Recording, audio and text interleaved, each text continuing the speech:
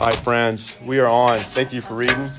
We're on chapter 20 today, which is the of Christian liberty and liberty of conscience section. We will be looking, as we looked at the law the last 2 weeks, we're going to be looking at the liberty we have in Christ today. So glad y'all are here. Glad to be with you this morning. So we're going to get into it. The first thing we must understand about Christian liberty is the positive benefits that the gospel brings to us. Faith in the gospel brings us extraordinary benefits that we shouldn't just take for granted. And that's what the first section of the confession is about this week. Now, we're going to just run through them real fast. Number one, this liberty is consisting in the freedom from guilt of sin. Hugely important. No guilt from sin. Massively important, massively a part of the Christian message. Jesus Christ died on the cross for my sins. This is central to everything we've heard and believed. That's just the entryway, though. That's the foyer. That's the beginning point. Listen to this: the condemning wrath of God, the curse of the moral law. You see, can someone get Genesis 3:13 for me real fast? We're going to read a few passages that'll back up these lessons. You just need to see this one. I'll read it. Yeah, thank you. Everybody get there. Okay. Then the Lord God said to the woman, "What is this that you have done?" The woman Wait. said, I'm sorry. I meant Galatians 3:13. like, My bad. Yeah. That's a good Galatians. verse, too, though. It's a great verse. Yeah. What have you done, woman? Galatians 3. Yes, ma'am. 3:13. Okay. Christ redeemed us from the curse of the law by becoming a curse for us, for it is written, "Cursed is everyone who is hanged on a tree." Thank you. Yeah, we just don't believe that God's a big softy now. He was a hard, disciplined. He's going to judge you for all your sins, and now there's going to be this like, hey, everybody gets in free now. I'm just kind of changing my program, and now because of what Christ did, you have the opportunity to exercise faith, and now you get a free pass. It's a get out of jail free time. You got the lucky cards now because you were born in this time period where you have this opportunity. Now, that's what we don't believe. That's what we don't believe, right? I mean, because what this teaches in this verse that you just read, Christ redeemed us from the curse of the law by becoming a curse for us. That's why it's just that God gives us all of these benefits. These are purchased benefits. These are really paid for. So God is just in dispensing them graciously and freely to you because they are earned by Christ. It says He redeemed us from the curse of the law by becoming a curse for us. And he appeals to Leviticus, "Cursed is everyone who hangs on a tree," so that in Christ Jesus, the blessing of Abraham might come to the Gentiles, so that we might receive the promised Spirit through faith. We're getting ahead of ourselves there. We're going to get to hear about the Spirit as well. But that is the essence of the gospel: is it's in Christ. It's not in you. It comes about. These are real benefits purchased because the curse of the moral law has been satisfied in Christ. So therefore, there's no curse for you. There's no guilt for you. There's no wrath for you, no condemning wrath for you who have faith in Christ because it is all in Him. So that's the first freedoms. It says, now let's talk about that happened at the cross. It's in time and history. It's objective. It's doctrinally. It's historical. It's all these things. Now let's talk about the freedoms we experience as benefits from that. First, we're delivered from this present evil world. Okay, we can talk about what that means: bondage to Satan and dominion of sin. If you flip back to Galatians 1:4, it says, prior to that, it says, "Grace to you and peace from God our Father and the Lord Jesus Christ, who gave Himself for our sins to deliver us from this present evil age, according to the will of the Father." Now, so we're delivered from this evil age or this world, this principle against God. We used to be part of this, but now we're not a part of it anymore. We do not engage in this rebellion against the Lord. We are delivered from it. We are no longer in bondage to Satan and the dominion of sin. As Romans 6:14 says, you're no longer under the law, but under grace, set free from sin. Now, as you think about, is also from the evil of afflictions.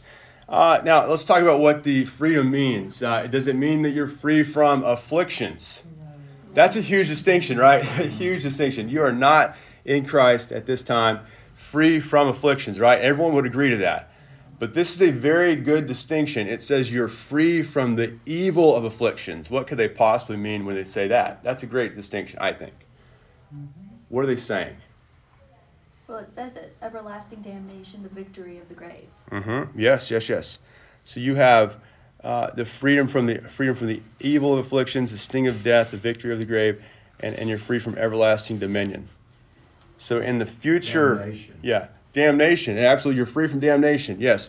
I want to say that those are all separate things that it's listing here. So absolutely, you are. Think about. So you're not free from afflictions. You are merely free from the evil of afflictions. So, and one of those examples would be, like you said, death, right? We are still subject to death, but we miss out on the sting of death, right? That's what we're free from. We have the grave, but we don't have the defeat of the grave. We have the victory of the grave, the victory of the grave, right? That's the end of our struggle with death and sin. We stand on the edge of Jordan. We're entering the promised land. So the victory of the grave, and we're free from everlasting damnation. Now, but I think this evil of afflictions really gets into the, let's see, what are our scripture proofs here? Romans 8:28. Can someone quote that for me? And we know that all things work together for good to them that love God, to them who are called according to his purpose. Yeah, absolutely. So when evil happens, it is evil and it's a curse. But for a believer, it is not a curse, right? We're free from the evil of afflictions, right? In that regard, we're free from all that because the curse was placed on Jesus. It all goes together. Right? Like with this sin and misery that we are in a state of apart from Christ is not where we live anymore. We live in a state of grace and salvation. So we are in a completely different world, if that makes sense. So we will endure afflictions, but they are not the evil afflictions. They're afflictions which would include fatherly discipline and care, loving leading toward the wilderness, right? These are the things that the Father does for his children. So I think there's a real big aha moment when we read that Romans 8:28, and we're like, yes, that's what they're talking about.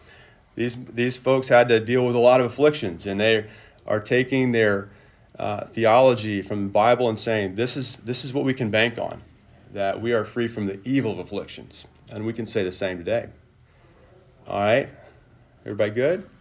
Okay. When we see our friends sharing this verse on Facebook, saying that everything will be fine, you're going to win, you're going to buy the car, well, just tell them to read 10 verses earlier. It says, for I consider that the sufferings of this present time are not worth comparing with the glory that it should be revealed to us. Yeah. So if you wish to be blessed like Paul, that means you're going to be in a Roman prison, abandoned by your friends, slashed every day, and yet you're winning because Christ is your victory. Yeah. So yes, victory there.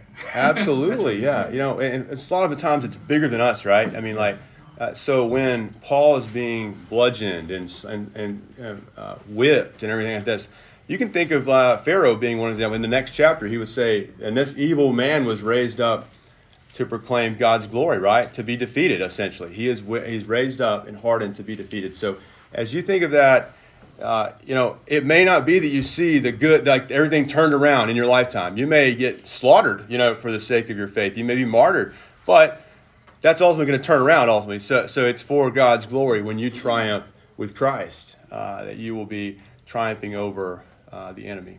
Fascinating point, right? The good, all things work together for the good doesn't mean that you always get the job that you want or the car or things of that nature. These are things that we will have afflictions, and as we see the curse we are under the creation that's groaning. We're under this. Work is difficult, marriage is difficult, relationships are difficult. These things are hard because of the presence of sin and the cursed world, and the creation itself, as we see in Romans 8, is groaning, looking for redemption, looking for the day. All right, so with that said, we are free from the evil afflictions. We're free from the sting of death. We're not free from afflictions, death, the grave, or everlasting life, but we are free of the evil, the sting, the victory, or the defeat of the grave, and the damnation that occurs in eternity. Okay, there's just real distinctions that the freedom of Christ, it sets us free from these future and present realities. Okay, let's talk about some positives as well in the current state that we are in. And it's a state of salvation, no longer being under the curse of sin and misery, but we're under the state of salvation and grace. We have free access to God. How wonderful. How wonderful. Like, you know, I was chatting with a person in Oklahoma City at this restaurant, and I wanted to tell him, you know, this is a guy who talks to priests and people. He's always curious about, he's a seeker, right? He's looking to learn, and he talks to me occasionally, he emails me occasionally, I'll go meet with him.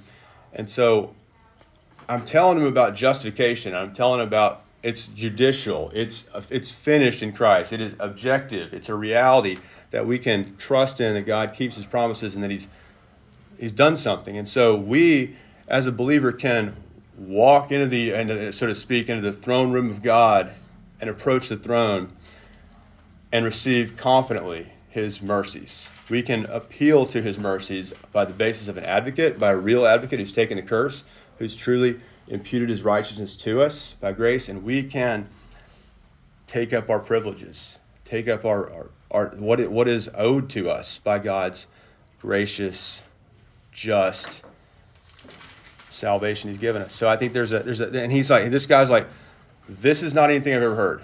This is not what we hear.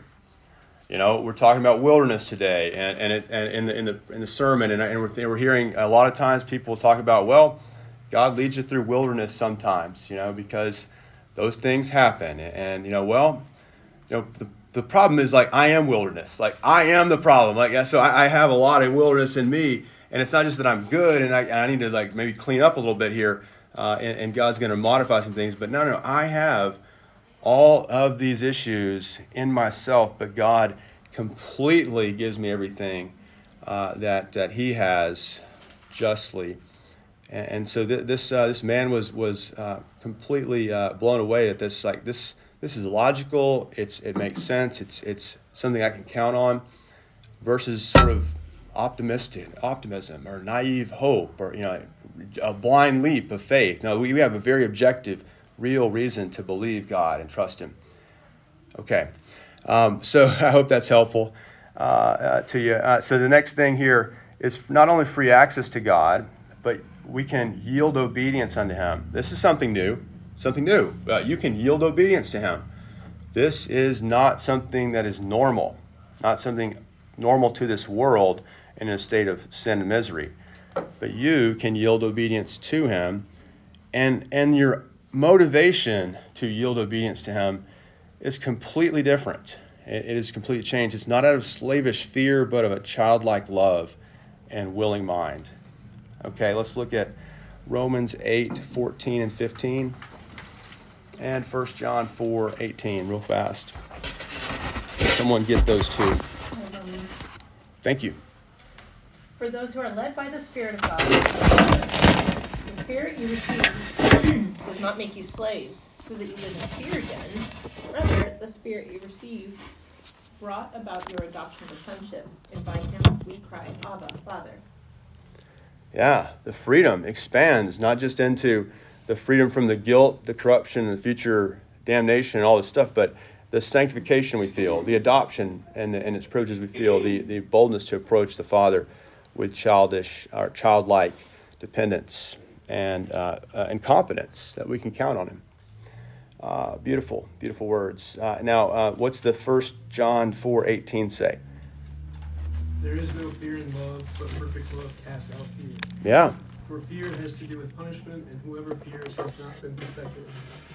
Yeah, right. We don't come out of fear that we're going to be crushed by God anymore. He doesn't relate to us as we would be citizens approaching the judge, but he's not only the judge, but he's the Father. We have a special relationship. There's that old photo of Abraham, and Sarah, and Hagar, and Sarah, and Hagar, and John F. Kennedy's kid playing underneath the desk of the Oval Office in the Oval Office, and we got access to we're any other person who doesn't have access would be afraid of trying to. I mean, like secret security guards would be on you like instantly if you just waltz into the White House and try to get to the Oval Office. But as the child of the president, he has access and without fear. He has no like he's literally playing under the desk in this famous photograph in the office there. And that is a picture of what a Christian can and will experience, and even in this life, of the childlike dependence and joy and love, not fear, toward the Father. A childlike love and willing mind. Beautiful stuff.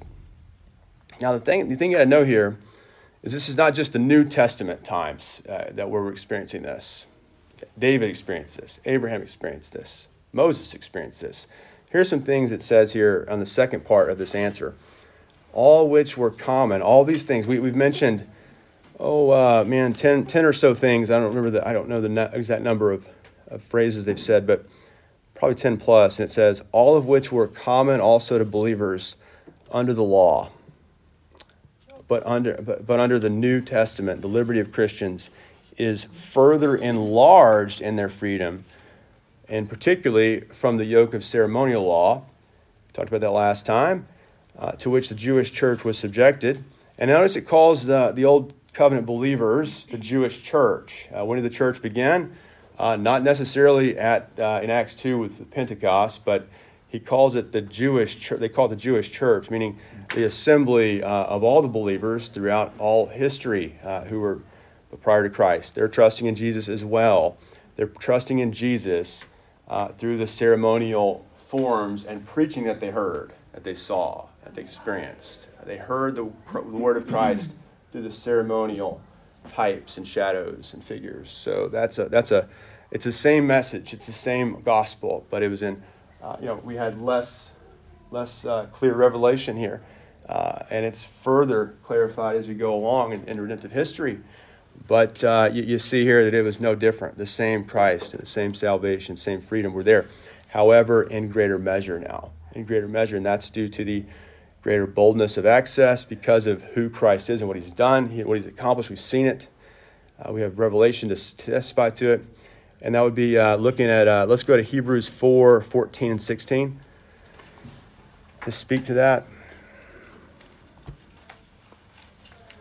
And greater boldness of access to the throne of grace. Who's got the Hebrews verses?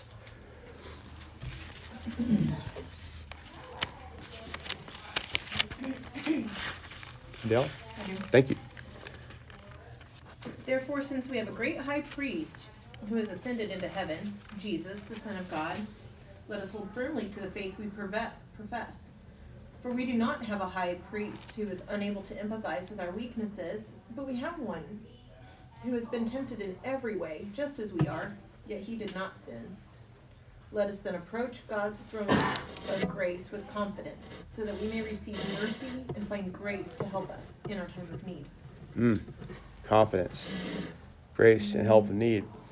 Approaching it with boldness. Now, this is really what Christianity is about. It's not just hey, I got out of hell free, but I have the relational dynamic of freedom with God. This is the issue. This is what we get.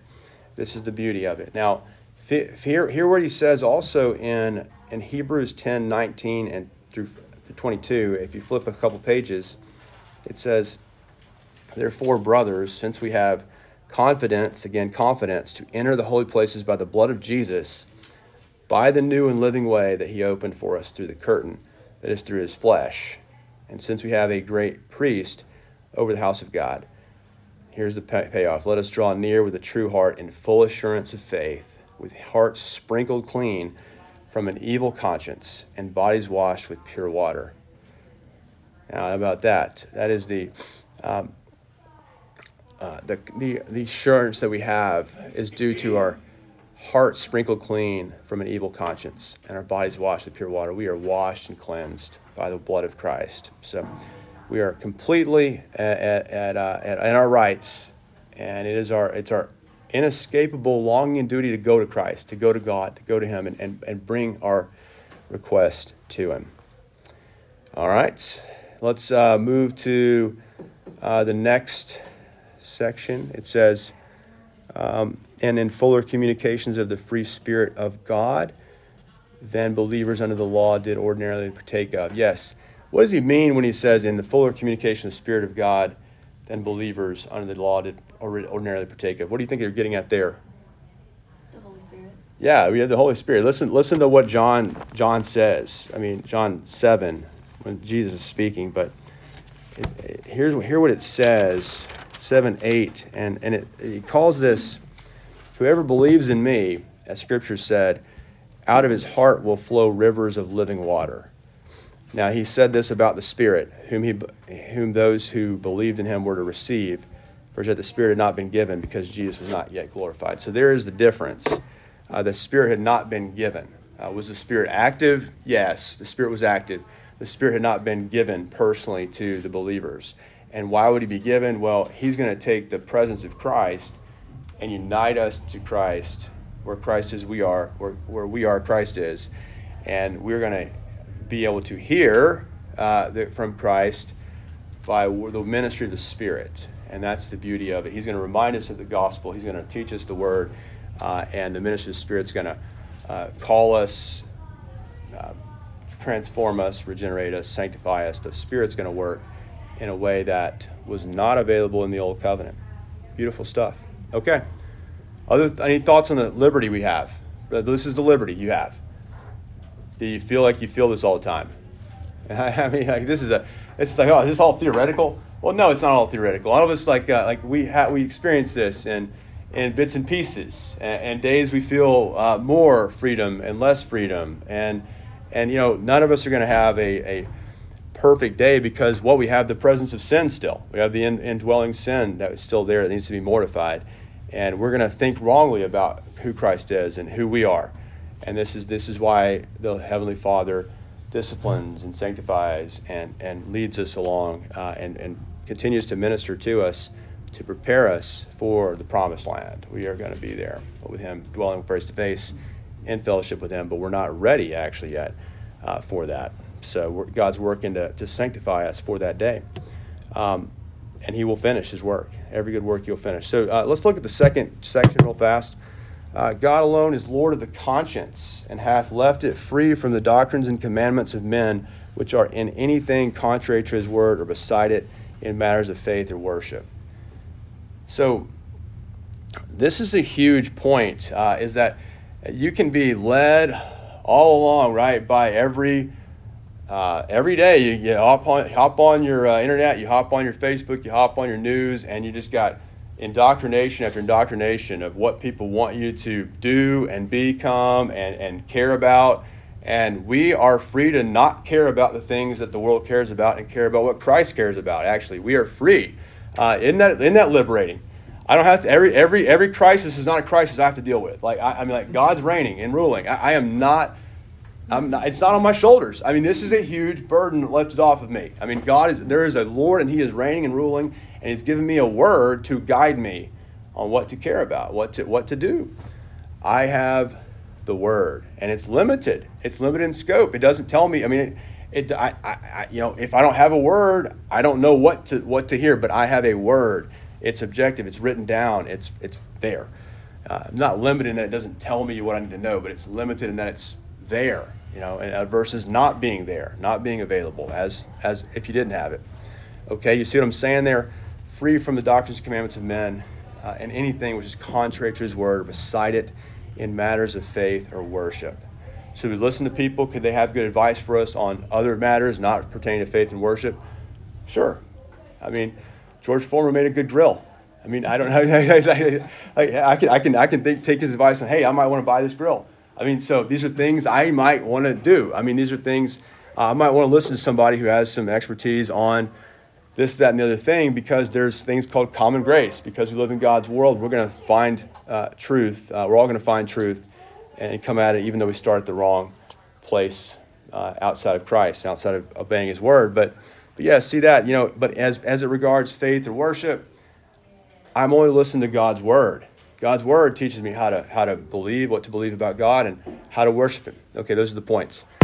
Okay, we're out of time, so we're going to cut it here, and we'll continue. We'll wrap it up next week, speaking about this Christian liberty. What do we do? What do we not do? What are we going to like? So here, this is a hugely important lesson. So don't miss next week. I mean, like whatever you have going on, if you got vacation, cancel it.